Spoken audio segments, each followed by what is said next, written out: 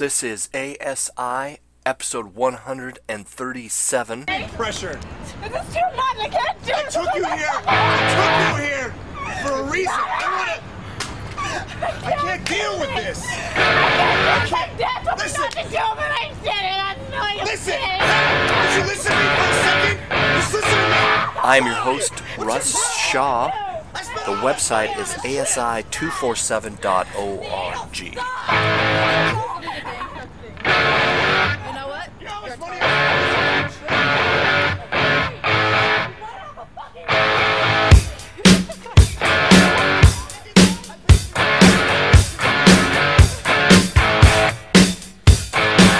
Living easy, loving free.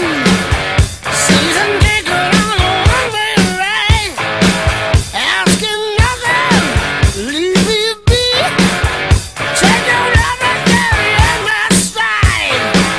Don't need reason, don't need rhyme. Ain't nothing I'd rather do. Going down, party time. My friends are gonna be there too. I'm on the highway to hell. Hello, yes, good morning, good afternoon, good evening. I'm Russ Shaw, and that is AC/DC with Highway to Hell. This is continuing on with the Decalogue here in the 10th Commandment and talking about functional hell today. I'm excited about doing this show today because I've been wanting to cover this subject for a long time, going through the Decalogue, right, the 10 Commandments, and this subject is attached to that 10th commandment, which is, right, Exodus 20, verse 17, thou shalt not covet thy neighbor's house, thou shalt not covet thy neighbor's wife, nor his maidservant, nor his manservant, nor his ox, nor his ass, nor anything that is thy neighbor's, all right? Don't covet your neighbor's ass. I'm sorry, that's juvenile, I know. Had to throw that in there. King James Version, right? Gonna go to the King James. Love the King James Version. Sometimes, right, the English is a little outdated. But anyway, moving on. AC/DC, this song, check this out, hold on. First of all, I'm going way ahead of myself, I'm sorry, alright?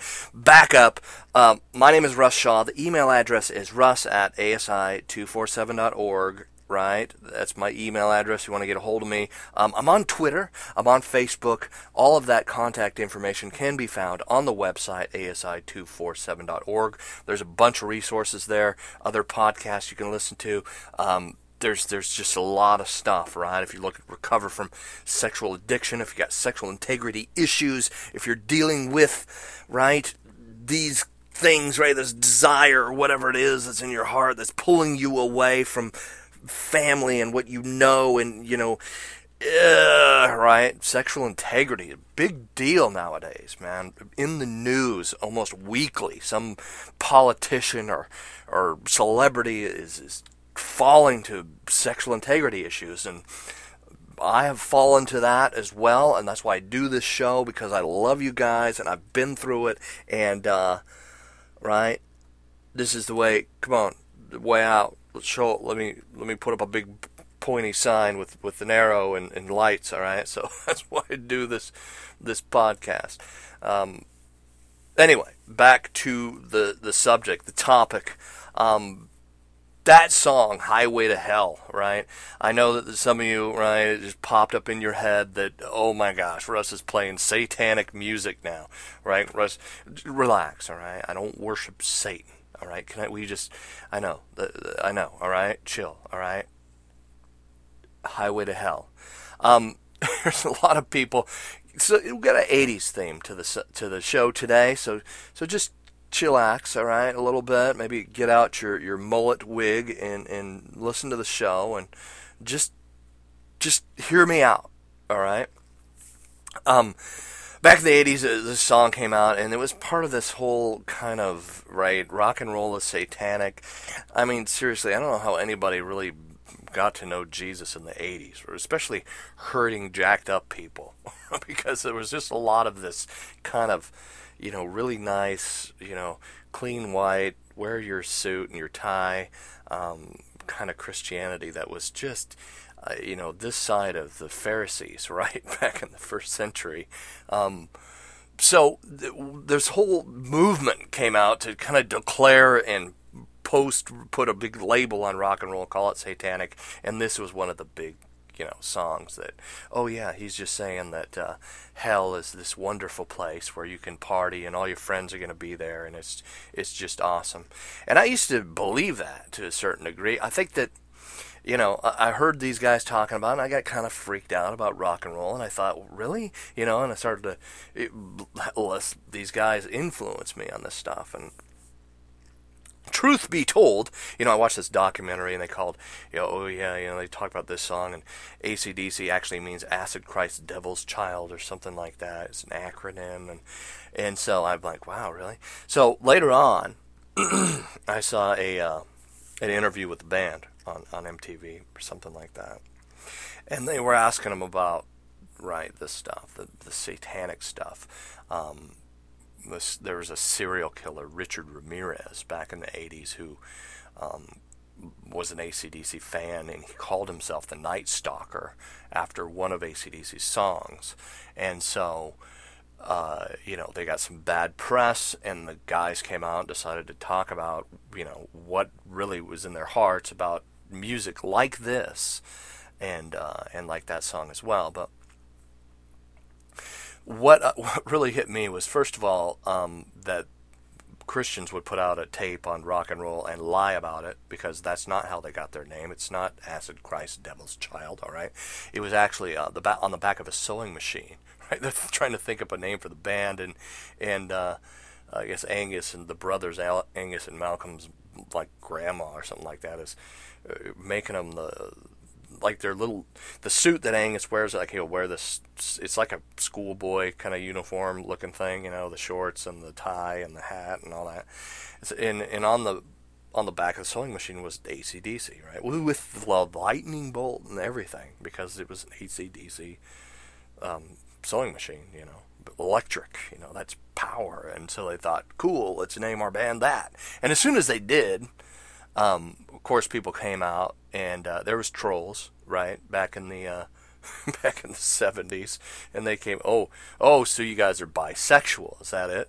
And they contemplated, it's kind of embarrassing, they contemplated changing the name, but they didn't. No, we're going to stick with it. We're not going to listen to the trolls. We're going to go ahead and continue with this name, AC/DC. So you fast forward to 1979. That's when that album came out, Highway to Hell.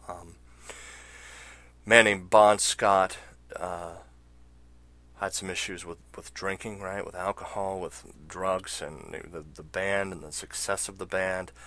This was the last album that man made. And it's a sad deal, It's like an Amy Winehouse kind of a thing. There's a lot more data on Bon Scott than there is Amy Winehouse, but this man was an image bearer of God, all right? I mean, I think that it's sick to hear people come out and go, oh, well, Bon Scott, he was on the highway to hell, and I guess he got what he wanted, right? Just like Amy Winehouse with the song Rehab. Well, she should have went to rehab. Right, she did. She did go to rehab several times. It's a heart issue. You can't stuff this stuff in from the outside. There's a heart issue that needs to be resolved, that needs to be, right, tweaked, that needs to have a new direction, and all of the stuff. And that's why, another passion for me to do this show is that you can stuff in all sorts of information and books and head knowledge in from the outside. You don't change the heart. I mean, you're just like a hamster on a wheel, run, gerbil, run, that kind of thing. So going back to Bon Scott, little history on him. He was from Scotland, I guess, Bonnie, Scotland. So his dad was a musician, played in a big bagpipe band. Bon's parents relocated from Scotland to Melbourne, Australia, back when he was like 6 years old. His name is actually Ronald Belford, right? Scott.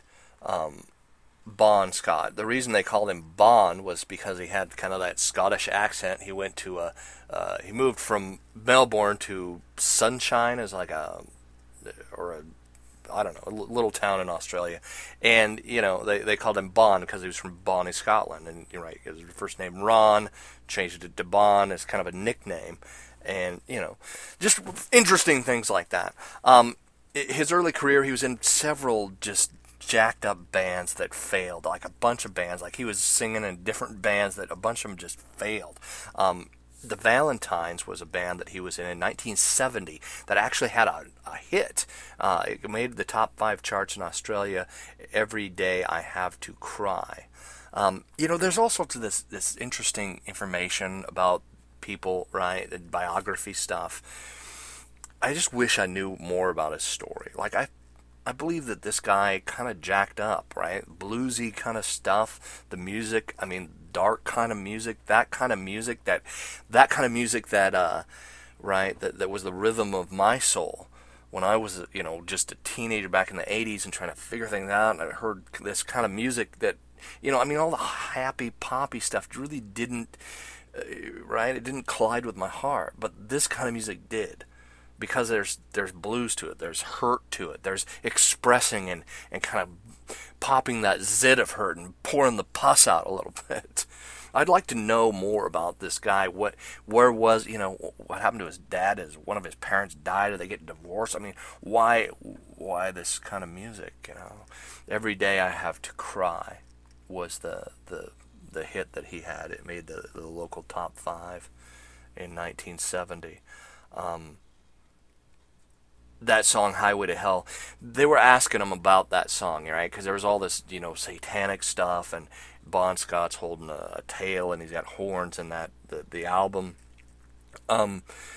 These guys aren't theologians, all right? That's one thing that you have to remember. I heard these guys talking about, the lyrics, and they're going through the lyrics like these guys went to seminary or something, and now they worship Satan, so they're twisting, God's word and stuff, and really, the premise of the song from the artists, from the guys who wrote it, was this. Here's what Angus said about it. He said that they're just young guys, right, partying, and they had some success. Actually, the way they met Bon Scott was he was their driver, and they had kind of a glam rock kind of dude who was singing for him at the time. They didn't really like that, so they hired Bon Scott, fired that guy, hired Bon Scott, and then they started making hits. But the point is that, right, these guys worked really hard. Once they got a record label, they were forced to work really hard. It took them a lot to get to where they were at, right? And they talked about this song being one of those things that, it was hell. Okay, here's a bunch of guys who just want to party and just want to play their music, and all of a sudden, boom, discipline. Like, you must be disciplined to go out there and do what these guys do. Long Way to the Top, if you want to rock and roll, he said, was kind of along the same lines as Highway to Hell. Getting beat up, underpaid, all the stuff that you go through being in a band. Discipline is hard, especially when you have a record company that's breathing down your neck, telling you, putting you in a van, driving you to cities and making you work really hard. Highway to Hell. And, Bon Scott's life ended tragically, okay? He overdosed in the back of a 57 Chevy, I guess. He drowned in a puddle of his own vomit. It's just sad. It's horrible. It's another Amy Winehouse tragedy. Very talented individual who was taken early. Any stories I hear of people who are taken by addiction, it just bugs. It hurts my heart when talented people fall to this kind of thing. I remember my wife I was reading about Amy Winehouse, and I was telling her about it, and we're sitting there on the couch, and she's like, "Why don't you stop?" Like, what? She's like, "Why don't you stop?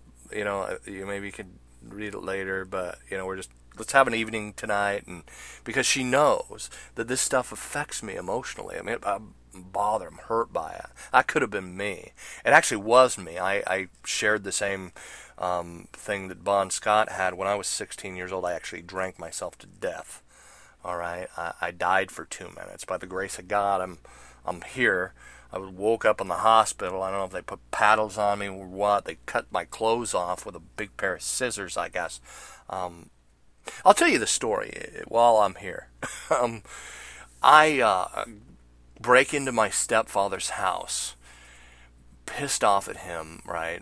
They were getting a divorce. That's my second. My mom married my dad, married this guy. He was a jerk, abusive. I don't know. I mean, they had their issues, right? So I break into his house because I'm pissed off at him, right? And I steal a bunch of his booze. And we go on this, right? Me and my friends go on this kind of drinking binge. I start doing shots. I get in shot competitions with a couple of different people. I guess earlier in the day, I don't even remember this, by 3 o'clock in the afternoon, I was gone to the point of blackout. I actually stepped out of the car at 35 miles an hour. I'm out here, mad at my friends, and boom, hit the pavement, and I had all sorts of cuts and bruises on me over that. And then later on that night, we were drinking more and more, and I had drank almost, throughout the day, almost a half gallon of Bacardi. I mean, that's a lot of alcohol, especially for a young 16-year-old body. I mean, I look at my son now. My son is the age that I was when that happened. It's just, right? I mean, wow, I was like that screwed up, that much of an alcoholic, that young. So I drink myself to passing out, and my friends take me to my house, and they're just going to, they pour me out of the car, literally, and I kind of roll out of the car onto my driveway, and they were going to leave me there, kind of, he's all drunk, and my friend Tom goes, no, wait, I think there's blood coming out of his mouth, and I started to vomit blood. So just a little bit, but Tom's like, you know what, let's call Fred, because Fred will know what to do. Fred was a guy who, another one of our friends' dad, who worked at a tavern, right? So that makes him like he was we'll find out what's going on. We'll call Fred. So they call Fred, and Fred's like, you better call an ambulance. So they called an ambulance, and I died on the way to the hospital. I was flatline again for 2 minutes, and by the grace of God, I'm here. No, I don't remember my near-death experience, by the way. I started getting into books on that, because I did feel like something changed in me, like something was a little different. Something got tweaked a little bit in there, but I didn't remember it. So, I looked into all these books on near-death experiences and stuff like that. A few years later, I got into drugs and started doing amphetamines. There was a little bit of a cleanup time. I really haven't drank hard alcohol like that since that time. But, right, it wasn't my, what do you call that? Hitting rock bottom. Which, can I say that's just a myth, by the way? If you're waiting for rock bottom, knock it off. There's always worse. All right? There's no such thing as rock bottom where all of a sudden you're going to wake up with this epiphany to, boom, right? Now I'm going to change my life now that I've hit this point. It's another almost looking for functional hell to save you. What the heart wants, the mind justifies, the will puts into action. There's people, I've heard stories, it's actually in the Redemption book. There was one woman's story where she talked about, looking for rock bottom, like waiting for rock bottom to fix her. I mean, that's just not healthy. I married my wife. I was over the drugs. I was over at 20, right? I mean, that was my deal. I was done. Went to recovery. I was forced into recovery by the state. That was after the alcohol thing. But I did learn some stuff there. And, smashed my car. I was a coke dealer for a little while. Not really a dealer, more of a trafficker. I moved cocaine from one city to the other. Was a middleman, took a cut. I did sell pot for a season.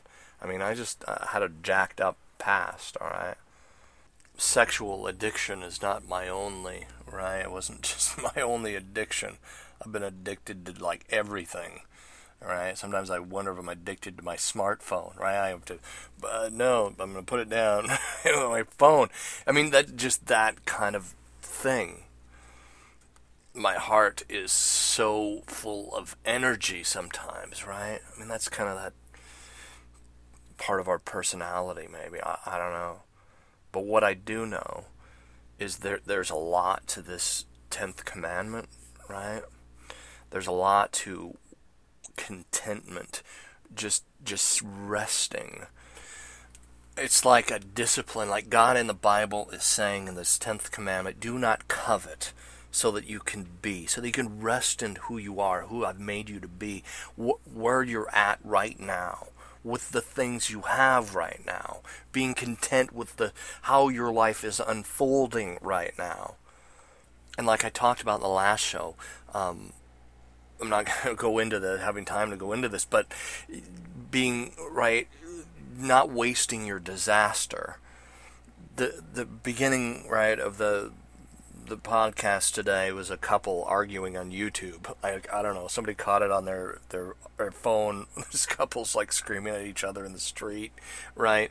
I mean, this is what we're going through, a lot of us.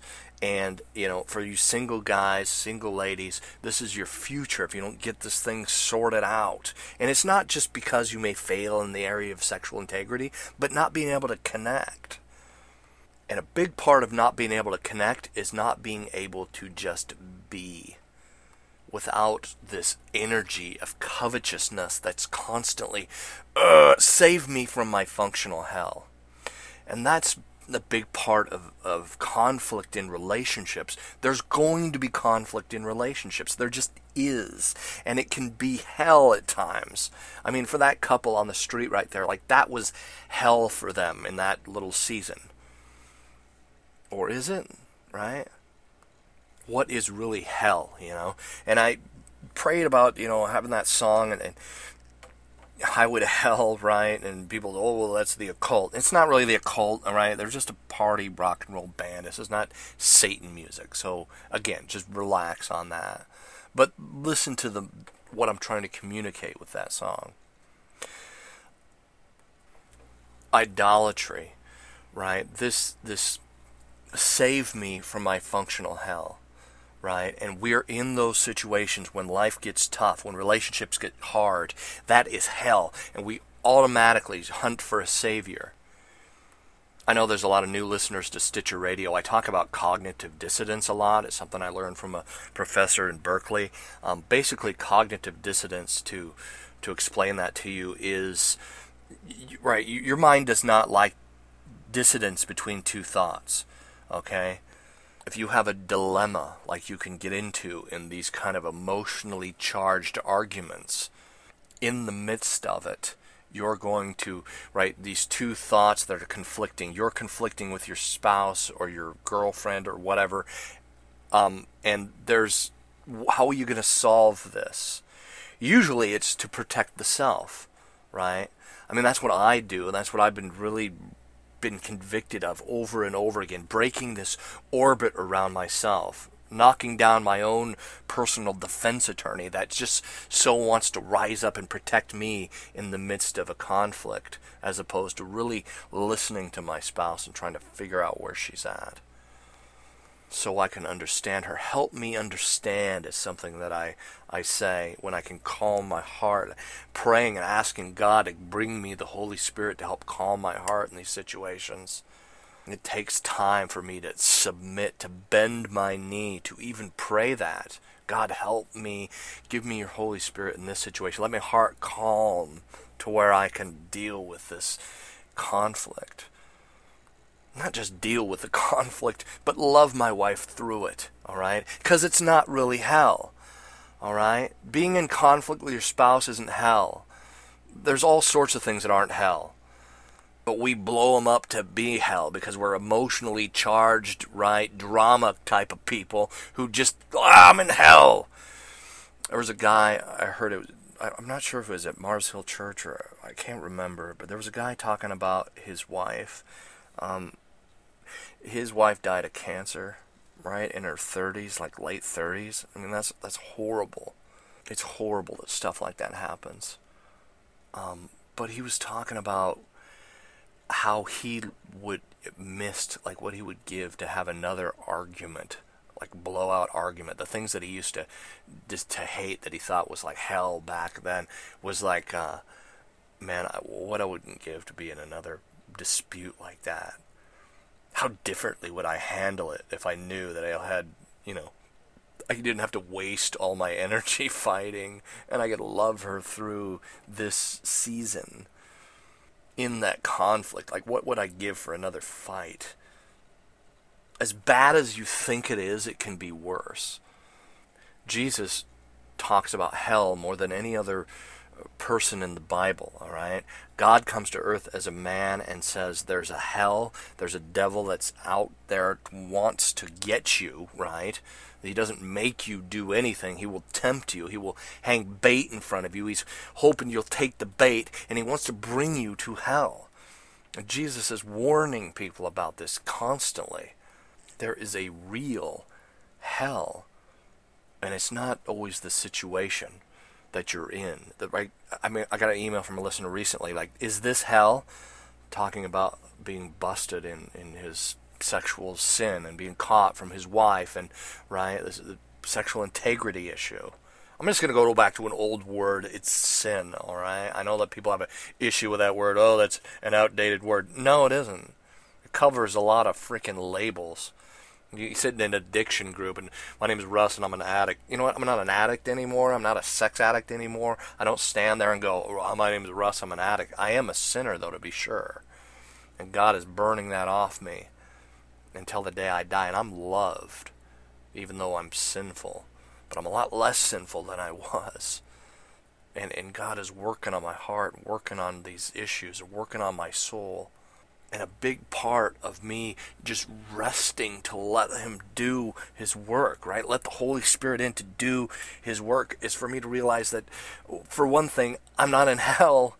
This isn't hell. Let's relax a minute. I mean, do you guys realize, a lot of you listen to me right now on some kind of a mobile device or some kind of a, iPod or your iPad or your iPhone or your Android phone or however you're listening to me, you are wealthy compared to most of the world. I mean, a big percentage of the world, I think it's like over half of this world, doesn't even have a toilet. I mean, they literally don't have a pot to piss in. When we lament over our lives and go, oh, how horrible it is. I mean, counting your blessings, there is something to that. And some of you roll your eyes and, oh yeah, the starving kids in Africa, whatever. No, whatever means, yeah, you're blessed. You've been given common grace already. The grace of God on your life today. You get up, man, you drink a cup of coffee, you eat breakfast, you go off to your job if you have a job. Do you know how blessed you are to have a job right now if you have a job? But we create for ourselves these functional hells, right? Save me from my functional hell. And instead of turning to Jesus, instead of asking Jesus to come into our heart, instead of asking for the Holy Spirit, we turn to our addictions, we turn to other things, we choose to solve the dissidence with a short-term hit of pleasure. And can I tell you something about short-term hits of pleasure? They just lead to a long-term prison. They keep you locked in a long-term prison. Ultimately, the devil doesn't want to give you pleasure. He'll give you little hits of pleasure to reel you in, right? You take the bait, you bite the hook, you get reeled into the boat, and he beats you with a club. And I realize that some of you are going through real hurt and real pain, and, one guy confessing to his wife, and another guy, who's busted in his addiction, and going through that. There's discipline and there's wrath, all right? God put wrath on Jesus. God punished Jesus in your place. God disciplines us as sons because he loves us. That's Hebrews 12:7. Endure hardship as discipline. God is treating you as sons. For what son is not disciplined by his father? That's from the NIV. As you endure this divine discipline, remember that God is treating you as his own children. Who ever heard of a child who is never disciplined by his father? Actually, there's a lot of that in our culture here in the States today, and there's psychologists who will actually say, if you don't discipline your children, you don't teach them right and wrong, you don't spend time enough with them to actually discipline them, to say no, bad, it's a form of child abuse. And some of us may have grown up in houses like where we were neglected. I was, right? I mean, there's seasons in my life where I was just plain neglected. I had to figure things out for myself. And the creator of the universe would come down to love me enough to treat me as a son. Is not wrath. Is not him punishing me. Is not him, right, me cowering in a corner because I'm waiting for dad to come hit me with a stick. You don't run to that father, right? I have friends who, have pasts that aren't as jacked up as mine. And there's almost this kind of envy that rises in my heart when I hear them talk about how much they respect their fathers, right? And I respect my dad, I do.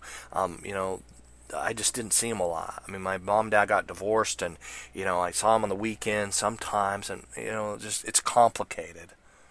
But having a dad there that you respect, even when he disciplines you, it's not hell. Might feel like hell when you're in it, but it's not hell. Again, like I talked about in the last episode, the blessing, when you look at your life, don't waste your disaster. Don't waste this season of trying, of hardship, of trial. Don't waste it. God is treating you like a son because he loves you. But then there's other people, right? There's other people in the world. There's other people that we may respect. There's other people that we're in community with that are observing our lives. So conformity plays a big part of this as well. People whose reputations are blown to pieces by sexual addiction, right? By this, your integrity is totally blown out. Your vampires exposed to the world. Like this guy Anthony Weiner, right? I mean, in New York, he gets busted. He sends out a tweet to everyone on his followers list, and he thinks it's a personal message to this co-ed here in the Seattle area. Sends a picture of himself in his underwear, and he's busted amongst everyone. That can feel like hell as well, right? I mean, that man got fired. He's no longer working as a senator, right? He resigned.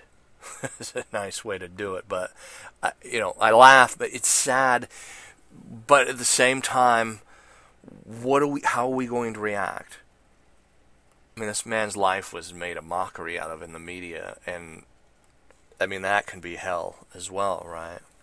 And yes, I do believe he's a sexual addict, and you hear all these reports, and people don't really get it. Oh yeah, he's going to go get treatment. Yeah, he needs treatment. He has a habit. He probably can't break on his own. He needs help. So how do we respond, right? In love with our, not just our spouses, but our spouses' girlfriends and wives and our friends. Man, I blew out the church I used to go to. I mean, people thought that I was this person. I exposed how bad it really was, and people hated me.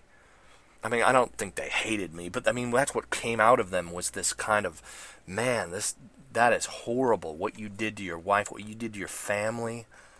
I felt like I was in hell for that season. I still have people that aren't friends with me anymore because of that. But again, if you look at it as a curse, you're going to run from God rather than to him, and you're going to waste this discipline, right? You're going to waste this disaster that's happened. I heard a kind of a cool quote. I can't remember where it was from. I think it was in a movie. Has your life turned to shit? Well, guess what? There's some pretty beautiful things that can grow out of shit. Okay? And there's a lot of truth to that. God's grace, God's love, God's sunlight can change and have you grow out of this mess, out of this disaster, into something more beautiful than you'll even know. You'll grow in your inner life. Your outer life may be falling apart, but your inner life will grow. Your inner self, right? Your heart, your soul, who God actually created you to be. People talk about, in the Christian community, talk about evangelism, right? You run out and hand out tracts, which I find interesting. The people that live in the suburbs, like they won't live in the city or be around those people, but they'll go, tract bomb them, as my friend Matt Chandler would say over there, a pastor that I like down there in Texas. They'll tract bomb the cities, the slums or whatever, the ghetto, and then they'll run out. That's not evangelism. Real evangelism, real mission, missions. You hear churches send people to faraway countries and to tell people about the gospel and of Jesus Christ, and they send thousands of dollars, and I think all that's great, and I think it should be done. But what about your life and your friends and you in the midst of this disaster, being on mission and realizing that you have an audience? And seeing you grow in love and in peace and in patience by not giving up, by not, succumbing to your functional hell, by clinging to love, to God who is love, to Jesus who is God's mission of love in this time and place, in this world. God enters time and space as a man on mission, in the culture, talking to the people. This kind of Christian judgmental attitude towards culture and music, and I play music like this, and Russ is all about pop culture. Those kinds of attitudes just had all the Christians move out of the cities, right? You read the Bible, it's the book of Ephesus, right? The Ephesians, Philippians, Romans, these are cities. God loves the people in cities. God loves rural people too, all right, I know, but in the cities, that's where culture emanates from. And Pastor Mark at my church talks about this. The colleges are in the cities. The newspapers, the journalists are in the cities. The fashion, magazines, the fashion people that are creating culture live in the cities, and that's upstream, and everything flows out from the cities. And people that make culture get blown up into these, sexual integrity fail, and the way most Christians, solve that is to run from the cities. Well, I got to get out of this cesspool because it's the city's fault. No, it's not the city's fault. You're making culture. And a lot of people make culture by not saying anything and just pumping up this surface identity, and it's all about the flash and the glitz and the facade. Nobody gets to see into our inner life until usually some kind of a horrible tragedy, like a sexual integrity fail, happens. It all has to do with this functional hell, right? The city is hell, or that thing is hell, and a lot of this is promulgated by, and listen, I love AA, all right, all that stuff is great, but some of the premise of AA I disagree with, like blaming alcohol. You can never drink again because alcohol is the problem. Alcohol is a disease. Alcoholism is a disease. You have a gene. You got to blame that thing. You have a jacked up, sinful heart that needs Jesus, and you need to realize and be filled with His love and let that flow out of you. That is the real issue, that we need God. We need Him. He loves us. He's calling us to Himself. As a loving Father, we've gone astray, and He's pulling us to Himself because He loves us. This inner life, this is missions, that you would be in the world but not of the world, that you would be in the culture but have a counter-cultural reaction to the disasters that go on in the world, the disasters that may have happened in your own life. Tim Keller is a great pastor in New York, a Presbyterian minister there, and he had a story about sickness, when it comes to missions. He did a talk on missions, and, talking to your neighbors and your, if you have to go out and do it, it's different than just living your life, right? And talking with people and being honest with people. If you're sick, if your whole, say your neighborhood is sick and everybody's coughing and wheezing and they can't breathe and they feel horrible, and you have this cough medicine or something like that helps clear up that congestion that they have, and you don't share that with people, what is that? Again, the gospel is not religion. It's a good news about the story of love. It's not, you promulgating your religion. Here, come to my church. Here's a piece of paper. I'm going to knock on your door. Have you heard about Jehovah? It's not that. I don't know that guy, first of all, right? I don't know his life. I don't know his kids.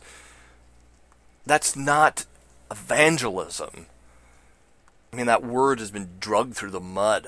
Evangelistic Christian. It's what that really is loving people more than yourself, loving your wife in the midst of this disaster, even though she's freaking out, mad at you, even though she will sin against you, not giving up, not succumbing to your functional hell and looking for the functional savior of divorce like so many people do. People who call themselves Christians in their functional hell of a marriage that's falling apart and hurting, and there's disease and there's congestion there. They see that as hell, so they look for the functional savior. They don't look to Jesus, they look to religion, or they'll even get into the Bible and say, oh, well, here's how you're not measuring up. It's disgusting. Jesus even said that to the Pharisees, these guys who are studying the Bible. He says, you study the scriptures day and night, but you don't see me. You don't see me. Your heart is far from me, Jesus says to them. It's not loving. It's not giving grace to run from your spouse in the midst of hurt and pain like that. Making love like a man requires being like Jesus, who went through horrific pain for us on the cross. If you call yourself a Christian, you love your spouse like that. That's even in the Bible. Jesus, right? Paul talks about Jesus being married to the church. Ephesians 5. Love your wife as Christ loved the church and gave himself up for her, right? Some of you guys have been busted. Some of you guys are working on your sexual integrity issues, and football season's coming up, right? Here in the States, football's huge. It's, and there's these wives that call themselves football widows. The functional savior of football, especially when you have marital situations. It may not just be screaming and yelling. It may just be this distance you feel between you and your spouse. Running to porn to solve that is not good. It's not loving. And it's not ultimately, there's better connection and better sex when you save it and you solve this dilemma, right? You solve this disconnection and you come together. It's makeup sex, right? That makeup sex. Isn't that the best kind of sex you can have? Isn't it just infinitely better than some dry sexual experience with some person you don't know, or masturbating to porn? It's deep connection when we learn how to get over ourselves and love somebody else. And the world is going to look at that, and they're going to judge you, and they're going to, right? I remember the shame of that. Just feeling like that from other people. I'm going to end the show with this. I've gone long. John 17. I'm going to tie this all together here. John 17, 13 through 19. Jesus is praying for us. And he says this, and I love this. But now I am coming to you, and these things I speak in the world, that they may have my joy fulfilled in themselves.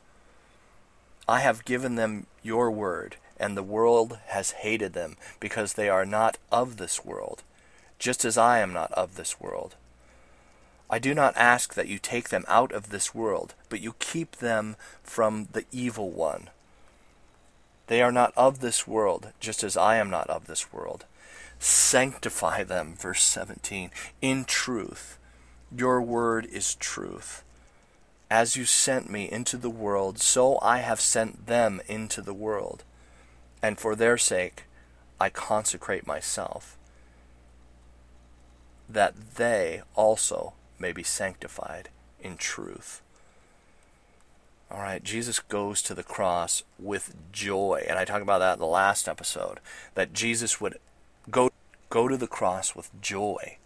And I might have ended that episode and thinking about some of you going, looking at this as a blessing, are you kidding me? This hurts. This feels like hell. The listener who wrote in said, am I in hell?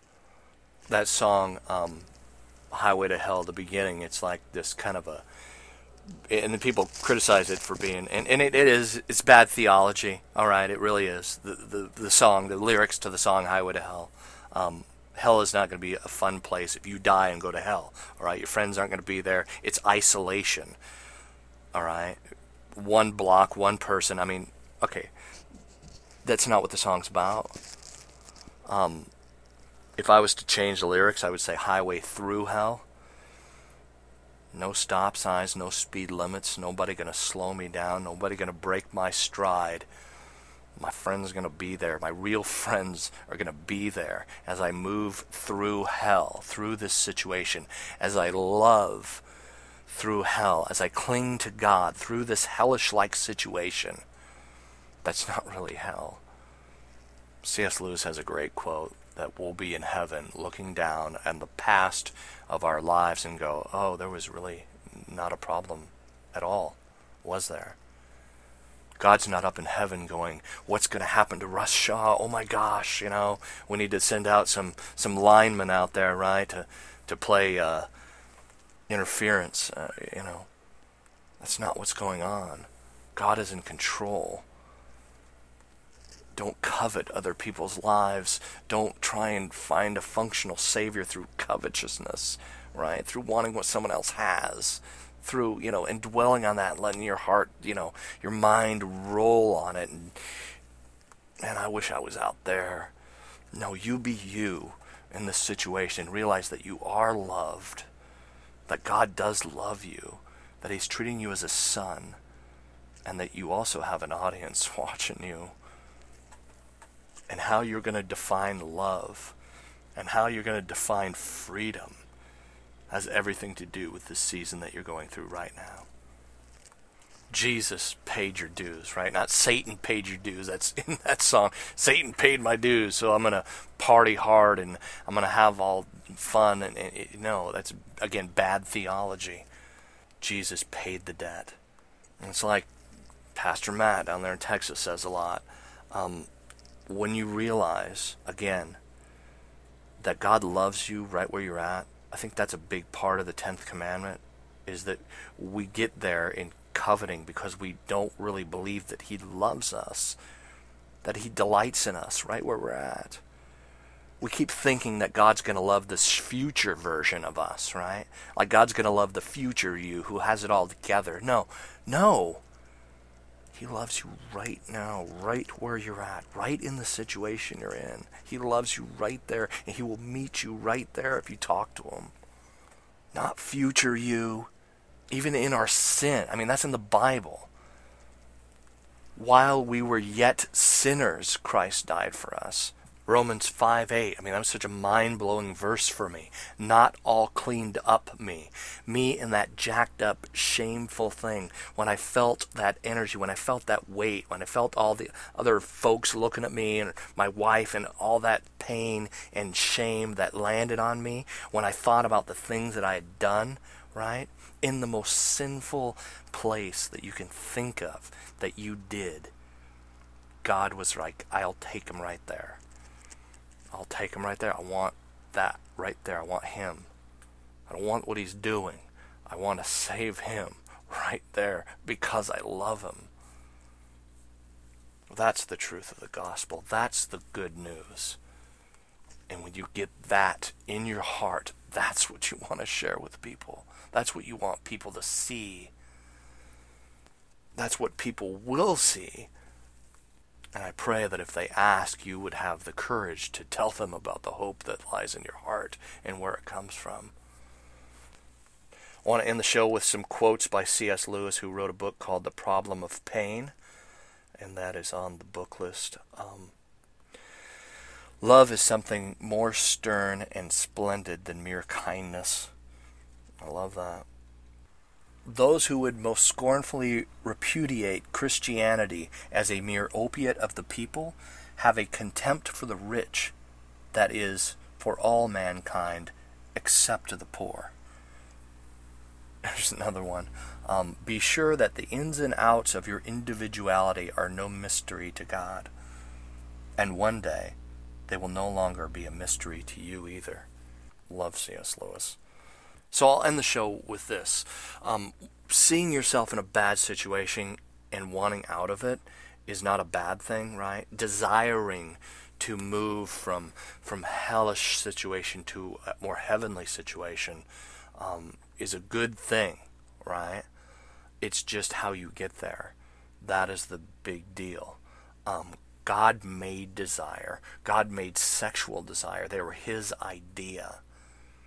It's the inner life. It's your heart. It's not inner peace, right? This is not some Eastern put yourself in the lotus position and make noises. This is living out your life on that heart level, right? Third layer where God meets you.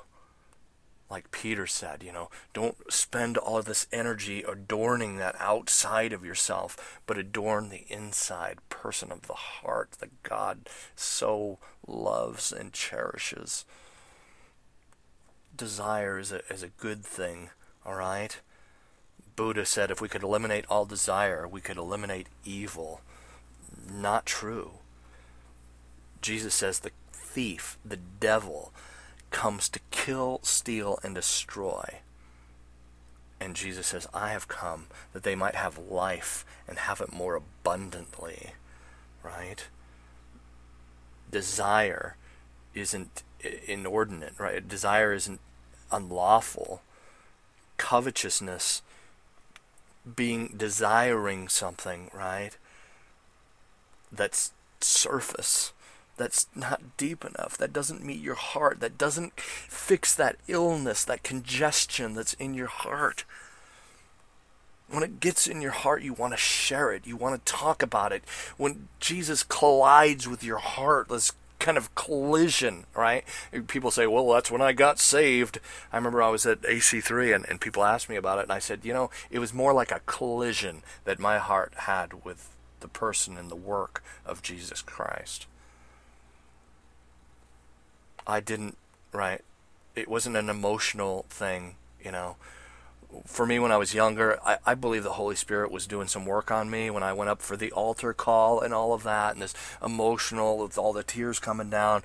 But when I was in my 30s, and I was dealing with this situation, and the hellish consequences of it, is when God collided with my heart. And what burst forth was love. Right? I read a book called The Purpose-Driven Life and found out that my life has purpose and meaning, and it's not all existentialism, right? And I started this podcast. John 3:16, God so loved the world that he gave his son. You see that. You're going to see it in football season, all right? Let me put a little subliminal mind notification on you when you watch football this season. When you see that, John 3:16, remember that is love.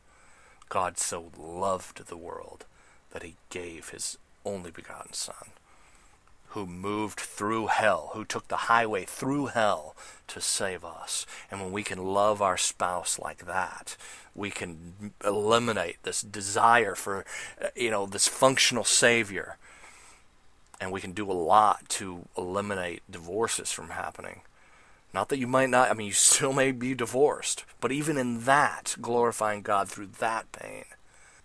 Most people get divorced because they only think of themselves, because they want to save themselves from their functional hell by running from, rather than to God, and running from their spouse because of the pain that's flowing out of them, rather than to them with aid, with the medication to clear up the congestion in the heart.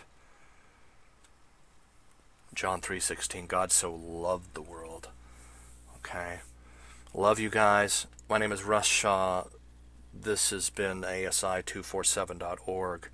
When you learn that, when you stop looking at the dirty world and wanting to blame things on the outside, when you start looking at your own heart, realizing that it's you that needs some change, that all of the problems and issues that are pouring out of your life right now have to do with how you have defined love and freedom. I also realize that there's some of you in the sound of my voice who are afraid to commit, right? Afraid to get married. You've been living with your girlfriend for a long time, and if you're really honest with yourself, if you're really honest with your heart, there's some kind of freedom there, some kind of superficial, functional savior freedom that's going to save you from the hell that if you get married, it's all going to fall apart, right? That's not necessarily true. If you learn how to make love like a man, or define love like a man, define freedom like a man, and be able to get over yourself and love another person, invest in them, not just emotionally, but with your heart and your mind and your will, right? That's what marriage is. You get married and you enter into covenant till death do us part, in sickness and in health, for better or for worse. That is a picture of God's relationship with us through Jesus. Covenant, right, in sickness and in health, for better or for worse. That's the truth. When you realize that, you can make love like a man. All right, my friend Jeff Fisher shared this song with me. I love Jeff, man. He's an ex-pastor. He knows some of this stuff. He does another podcast called Porn to Purity. If you want to check it out, go do a search for that. Some great resources on his website as well. He does another great podcast. And I love Jeff Fisher, man, just for talk about another guy who went through his highway through hell, all right? Ex-pastor, blown up, fired from his job. They found stuff on his computer. The guy has a great story. Again, check him out at porntopurity.com. So from a request, a bumper request, right, by my friend Jeff, here is Def Leppard, Make Love Like a Man. You single guys, listen to this tune, and before you enter into relationship, try and love with this kind of energy, with this kind of attitude, all right? Attitudes of sexual integrity.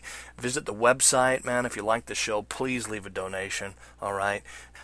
Really appreciate that, as keeping this thing alive costs money.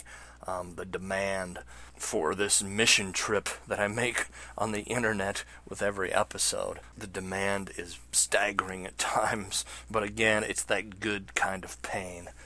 So go to the website ASI or ASI247.org if you'd like to donate, or send me an email, or sign up for the Twitter feed. Till next time, so I'll continue to challenge you with this. Embrace this season, even if it's painful. And listen, get this attitude inside you. Get this kind of motivation inside you that you would make love like a man. All right? Till next time, bye. Make love like a man. I'm a man. That's what I am. Come on. All the girls around the world looking for a guy who's a real go-getter. Yeah. Every guy grab a girl, love her like a man, make her feel like her.